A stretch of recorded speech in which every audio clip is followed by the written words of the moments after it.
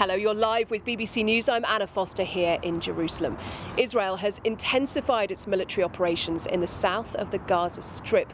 The IDF says it's hit more than 400 targets since a week-long truce between Israel and Hamas collapsed in the early hours of Friday morning.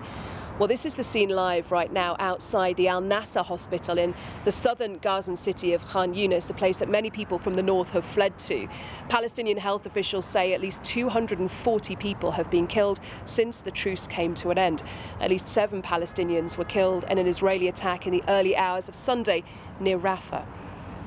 We're also keeping an eye on what's happening further north in Gaza. This is the view live from southern Israel, looking across at the Gaza skyline, which since that fighting resumed, we've seen once again regular plumes of black and grey smoke on the horizon.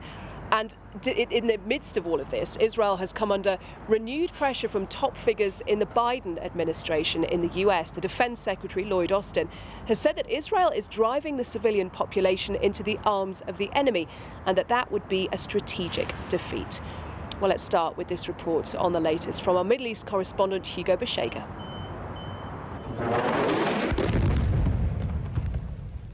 Khan Yunis in southern Gaza.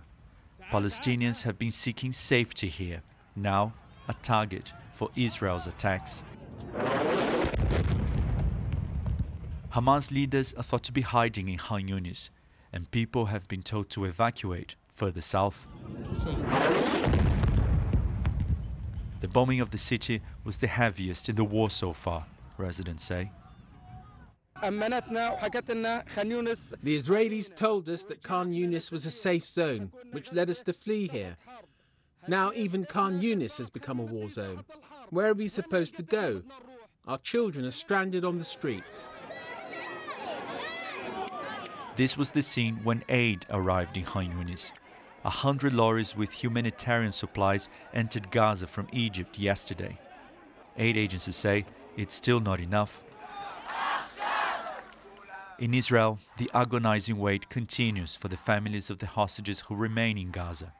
Around 140 people are still captive. Hamas says no one will be freed until there's a permanent ceasefire. In Tel Aviv last night, thousands gathered to call for the release of the hostages. Yelena Trupanov, who's 50, was freed with her mother just 2 days ago. Her husband, Vitaly, was killed by Hamas. Their son, Sasha, remains in captivity. I'm happy and excited to stand here in front of you. I came to say thank you because without you I wouldn't be here. And now we have to go back and get my Sasha. The rally was interrupted by blaring sirens, warning of the risk of incoming rockets. Prime Minister Netanyahu spoke for the first time since the end of the ceasefire. He insisted military pressure was the only way to free the captives. We will continue the war until we achieve all its goals, and it's impossible to achieve those goals without the ground operation.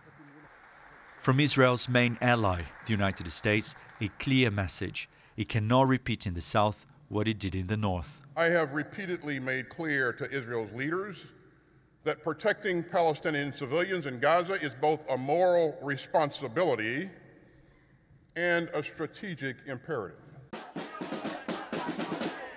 Talks between Israel and Hamas have collapsed.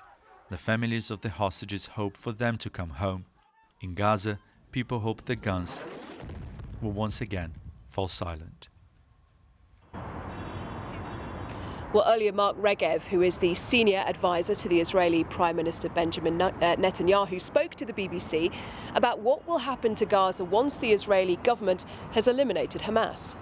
So it'll be in a better situation because Hamas has been controlling Gaza for 16 years, and not only has that been terrible and horrific for the people of Israel, but that has been very sad for the people of Gaza, because what has Hamas bought the Gaza Strip? What have they bought the Palestinians in Gaza over the last 16 years? Poverty, bloodshed, misery. Surely the people of Gaza deserve better than this extremist regime, terror regime, that doesn't give a hoot about the well-being of the people of Gaza and is happy to sacrifice the very last Gazan as long as they can advance their very, very extreme, crazy agenda.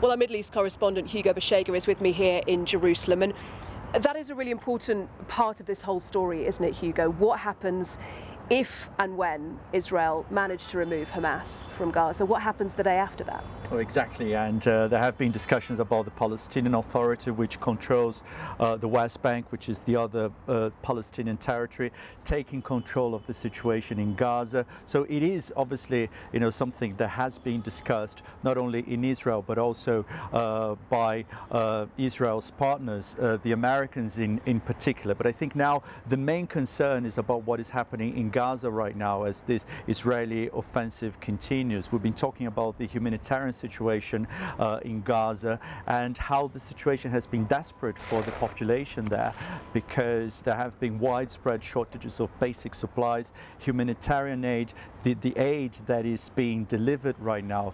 The UN aid agencies have been saying that it is simply not enough to meet Gaza's needs, and we've seen pictures of hospitals now completely overwhelmed by the high number of casualties following these recent attacks, having to operate with very limited resources. So yes, there is a lot of discussion about what is going to happen after and if Hamas is removed from power in Gaza, but the situation right now is very concerning. Let's talk a little bit more about that Israeli military operation, because we've seen twice now in the last few days, both Lloyd Austin, the US Defense Secretary, and Antony Blinken, the US Secretary of State, who was here a few days ago, saying publicly that Israel needed to act according to international humanitarian law.